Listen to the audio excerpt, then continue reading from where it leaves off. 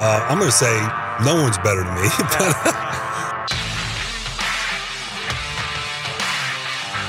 We're not nameless, we're not faceless, we were born for greatness. We're not nameless, we're not faceless, we were born for greatness. Death, taxes, the Locked On Dolphins fan base delivering the fire with this week's Power to the Pod episode of Locked On Dolphins, in which you, the fans, take control of this show, and I am just along for the ride. Put out the feeler for questions last night on social media, and real quick, I do read the reviews of the podcast. I have read that there are people who do not tweet, quote, on principle alone, which more power to, I respect the hell out of it, who want to be able to submit questions in a way that is not through the Twitter medium, and I'm working on it. I want to let you guys know that. My name is Kyle Krabs. I'm the host of Locked On Dolphins.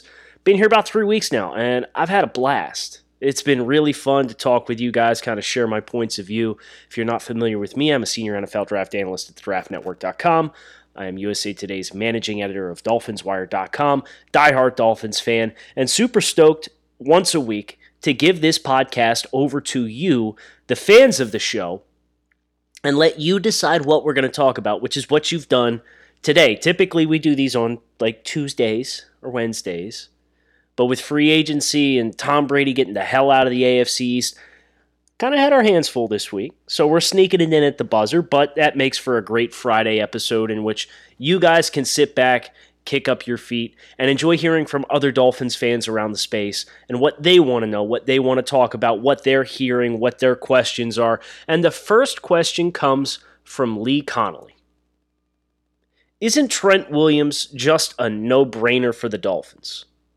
We have the picks to trade. I say late second and cap space to pay him. Will we draft a guy that good? In my opinion, no. Great question, Lee. I know there's a lot of question about offensive tackle for the Miami Dolphins. They've kind of sat on their hands with specifically to the tackle position, and it seems like they feel like they can feasibly get an offensive tackle in the draft. My only question with Trent Williams is this. The way the Dolphins would justify this move of trading, hypothetically, Lee, as you suggest, say 56th overall pick in the 2020 NFL Draft and then a contract extension to pay Trent Williams, only way they justify that is if this team feels like they can win right now. Because you look across all the free agent additions that the Dolphins have been able to pull in so far in free agency, and they finalized all their signings yesterday.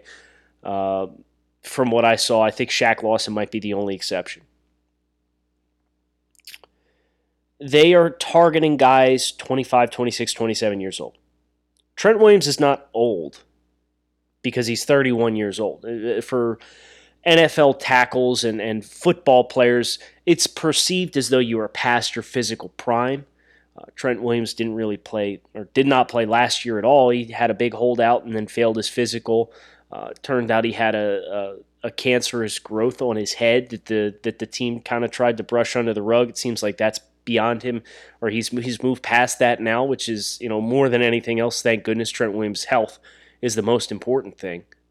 But it seems like the bridge has been burned in Washington, and Washington's going to want to try and move him. And listen, Washington had a chance to get Trent Williams for the Cleveland Browns first-round pick last year, and former VP of Ops, I believe that was his title, effectively the GM, Bruce Allen, told Cleveland to kick rocks just because he wanted to make Trent Williams twist in the wind, which is bad business, first of all, and lo and behold, Bruce Allen's not there anymore.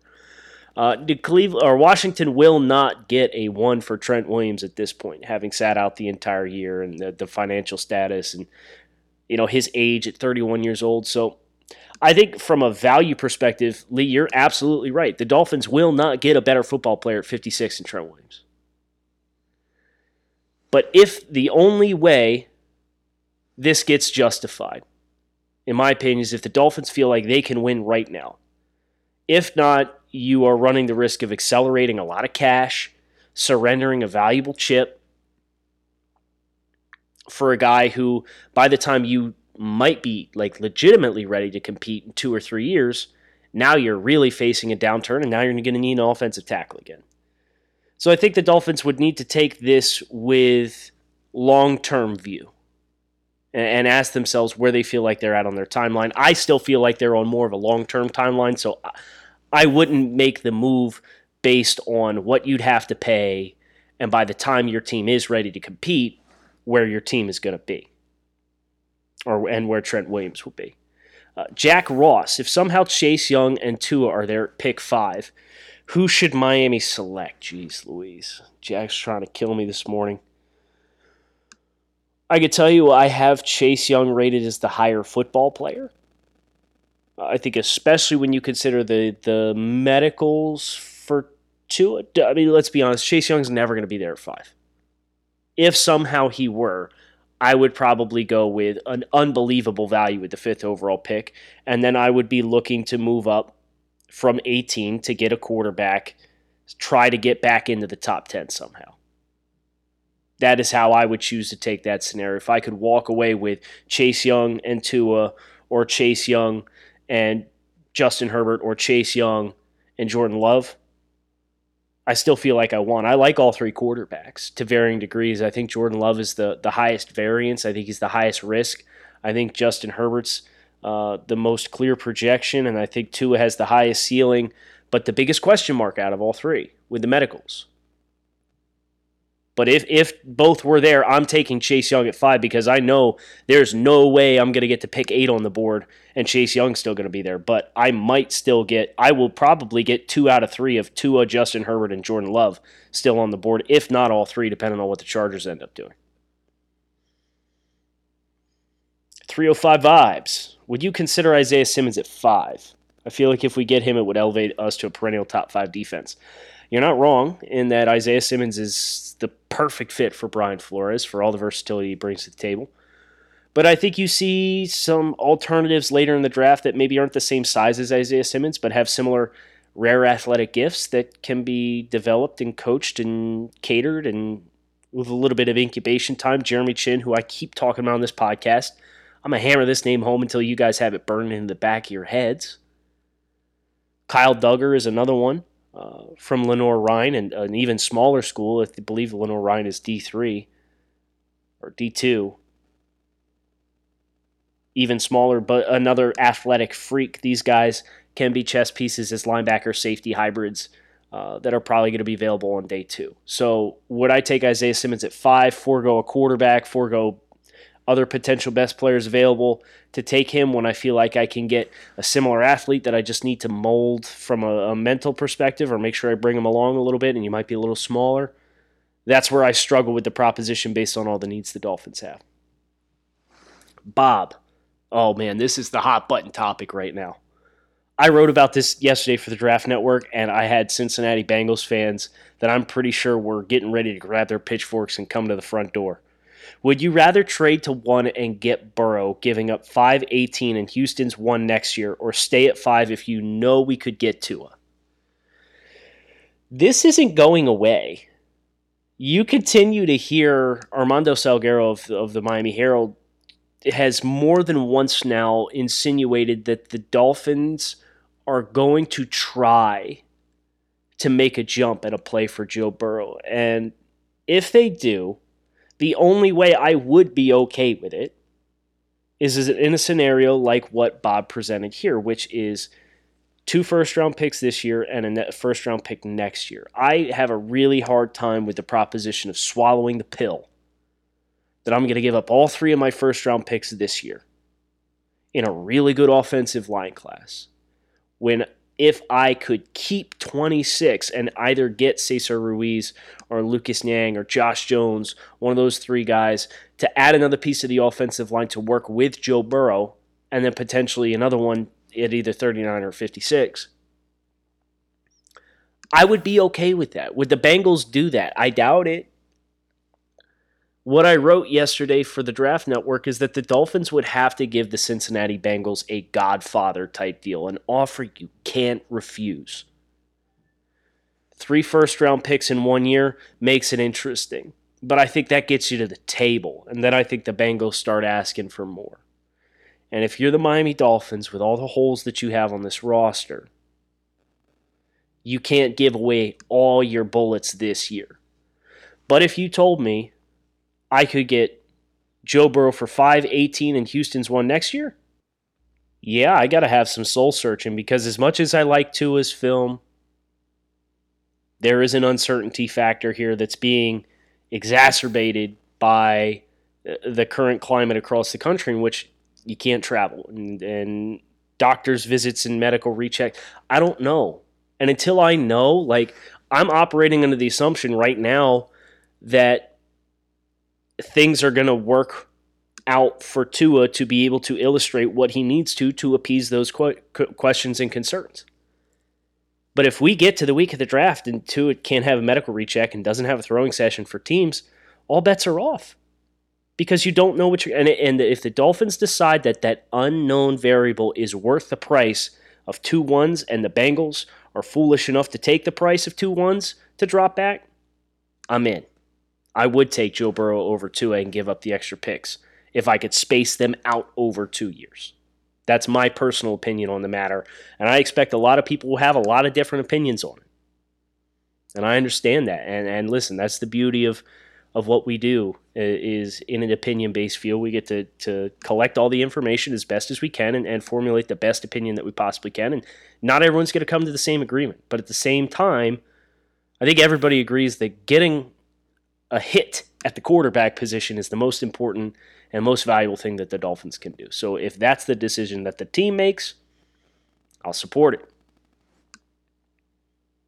We're going to keep going with fan questions, but not before this brief pause for sponsor identification. So stick tight, come back. We'll be right back after this brief pause.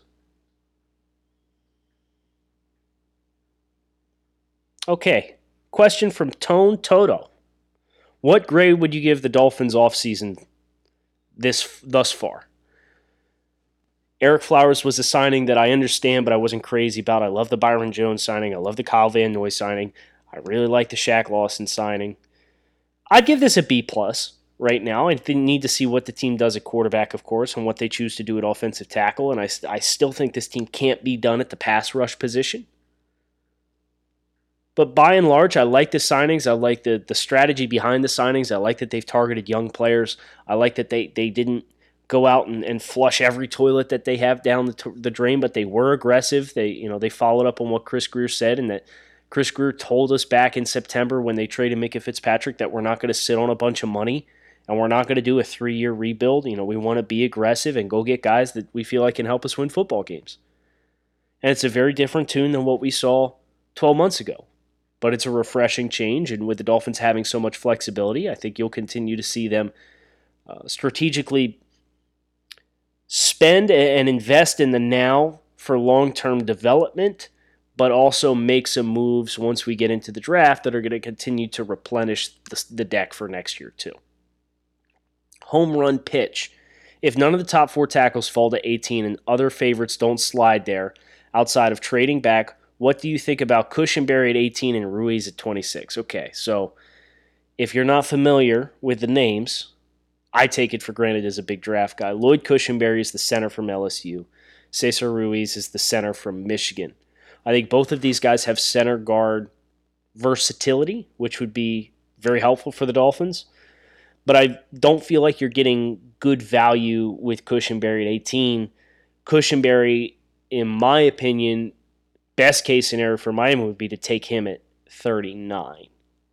So at 18, if you get into a position where you don't like any of the offensive tackles, I see what Home Run Pitch is saying here about tripling down effectively on the interior offensive line. Ted Karras, Eric Flowers, these two, I feel like it's a little bit of overkill. I would like to get Ted Karras the chance to probably start. So if I'm drafting either Cushenberry or Ruiz, I'm going to be operating under the assumption that guy's going to play guard early on and go from there. But I'd be selling on the proposition of Cushenberry at 18, Ruiz at 26. I'd probably be looking at the offensive talent at 18 is going to be a problem. Unless you get one of the top 4 offensive tackles that slide, you're not going to see a lot of really good value, and that's where I get scared for running back. Like, please, let's not make this harder than it has to be. You can get a running back outside the first round. But as far as, like, really good football players, yeah, like the J.K. Dobbins and the DeAndre Swifts of the world will probably be the best available offensive prospects at that point, not taking into account positional value. So that gets to be a little bit of a slippery slope. So maybe like a free safety like Grant Delpit would make a lot of sense. I'm warming to that idea of Grant Delpit at 18 in front of some safety-hungry teams, Jacksonville Jaguars being one of them, potentially Philadelphia Eagles being another one at 20 and 22. Seamus. Address rumors re Burrow. We already got it. What would it might it take to take him? But the part that I do want to discuss here from Seamus, since we already talked about Joe Burrow, pros and cons to Tua, Herbert, and Love versus Joe Burrow. So Joe Burrow is the most polished from a football IQ perspective.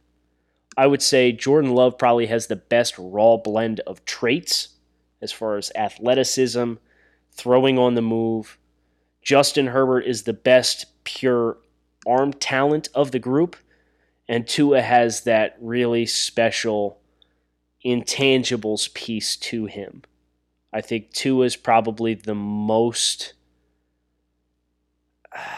you flip a coin between Tua and Burrow for most accurate. Tua, I think, has a little bit more of an aura about him. Joe Burrow's a little bit more gritty. He's got that chip on his shoulder. Got passed over at Ohio State. Nobody wanted to recruit him. All he wanted to do when he was in high school was go to Nebraska. He had two brothers that played at Nebraska. Nebraska, wouldn't even give him time of day. Nebraska. So then he goes to Ohio State, and he's a backup.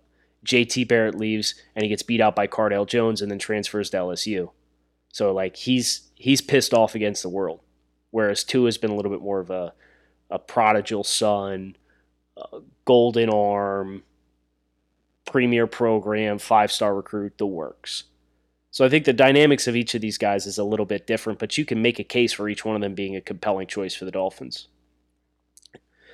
El Cid Ciento, 33. Do you believe the offensive line will really roll with 2 rookie starters, or do you anticipate other moves or current players stepping in? I do believe you'll have 2 rookie starters. I think you'll have an offensive tackle, and you'll probably have an interior offensive lineman. I'd like to see, whether it's Josh Jones or Lucas Niang at either left or right tackle specifically, and I'd love to see either Cesar Ruiz or Lloyd Cushenberry. The key is don't play them next to each other. That's the important piece for the Dolphins. So if you're going to get Niang at right tackle, you might want to consider playing Cushenberry at center. Because if you get 2 rookies side by side, that there's a little bit of a learning curve there that at least early in the season might get a little hairy. Tom, any reason why the Dolphins and Chargers can't have a conversation about which quarterback they want? If they get on the same page, seems to be neither needs to trade up in the draft. Tom, this is a great point. And I think you're right in the sense that these 2 teams are the 2 teams left outside of Cincinnati. Where you look at the landscape, the Panthers signed Teddy Bridgewater to a 3-year, $63 million deal. They're building towards the future. They've openly stated it. It's weird to me that they paid that kind of money for Teddy when you're openly talking about a rebuilding process. Not necessarily dissimilar to the Ryan Fitzpatrick thing, but they gave Teddy a lot of money. $21 million per year. I expect because of the expenditure, Carolina's out. Jacksonville's getting interesting. They've said they want to build around Gardner Minshew. This could be a team that comes out of left field because they're getting a lot of picks. They got 12 picks and they have 2 first-round picks right now. So I don't think Miami's completely out of the woods. And then the Vegas Raiders, if they end up wanting to move on from Derek Carr, at 12, they've got 12 and 19. So they're another team that's got enough in the deck that I don't think you're totally clear to just sit back on your hands and say, well, we're good to go. Chargers, we're going to call a truce with you guys. You guys get Herbert, we get 2, or we get Herbert, you get 2, or whatever.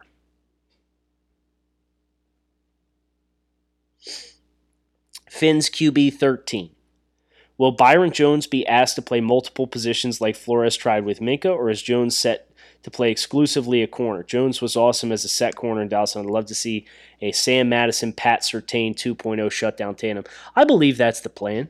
Byron Jones obviously did spend some time during his early years in Dallas playing some safety, and I think with Eric Rowe in the cards, provided Eric Rowe's able to stay healthy for another season, I don't think you'll see the Dolphins taxed to play Byron Jones there. But the whole thing for Miami is probably they want to play the mismatches. They want to get matchups that they like on the back end, and that at times might include Byron Jones taking a tight end versus being just exclusively an outside press corner. And you think about the Dolphins safeties, and I know there's a lot of Dolphins fans that are really turned off to the idea of Bobby McCain coming back as the free safety this year, and I get it because he only has 1 year of experience doing it, and he was kind of hit or miss for the 8 games that he played it. But if you are able to field a secondary that has Byron Jones, Xavier Howard, Eric Rowe, Bobby McCain as your base 4, and then you got a nickel, whether it's Nick Needham or somebody else, your safeties all have man-to-man coverage experience. And as a team that's probably going to be aggressive, produce a lot of pressure looks, exotic pressure looks, and also ghost pressure looks, having guys that can roll into the slot and play man-to-man coverage is really valuable. And if you got Bobby McCain and the tight ends in the slot, and you don't want to task Bobby with going press man against a bigger body, you can take Byron Jones, who has some safety experience, and implement him in that regard and get Bobby in a man-to-man matchup against somebody who's not going to overwhelm him with size. So I think that multiplicity is really the value that all of these guys in the secondary and their corner and safety experience alike bring. But generally speaking, yes, I do expect you'll see Xavier and Byron Jones are going to be a 1-2 punch at corner. Got a lot of questions. I don't have a specific name up here right now on the queue, but a lot of people have asked, do I expect Xavier Howard to get traded? And the answer is no, I don't. I think the way the team still structured this deal when they gave him the extension this summer, they have an out for him if they need to take an out, if health becomes a problem. But I think based on Miami wanting to play an aggressive style of defense, they're going to need in-your-face corner, and getting 2 guys at outside in Xavier and Byron Jones who can play so much press. Like, yeah, it's a lot of money, but the Dolphins roster really doesn't command a ton of cash commitments elsewhere.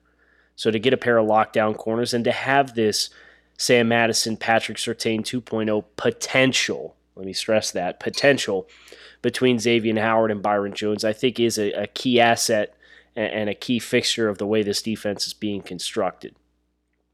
Jake wants to know if Jesse Davis is a better guard or tackle. I think he's probably a better swing tackle, and ideally he's your third offensive tackle. He can play on both sides of the line of scrimmage.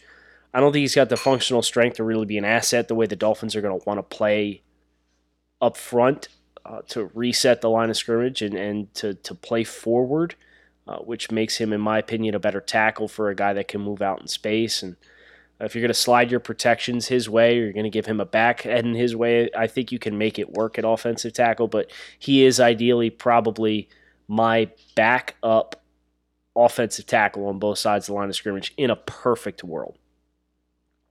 Danny with the first non-Dolphins related question in Power to the Pod. 3 episodes. Is cheesecake a cake or pie? It's cake. It's cheesecake. Pies are typically more filling, and cake is just more of a overall product.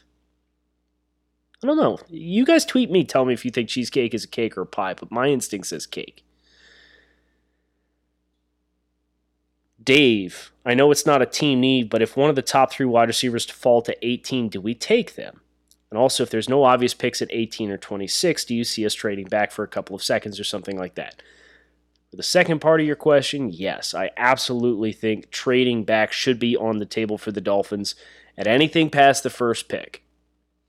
If they want to, especially if they want to be aggressive elsewhere, especially if they want to move up for a quarterback and they're able to hold on to other early assets, moving them back and getting multiple returns of multiple picks in a deep class makes a lot of sense.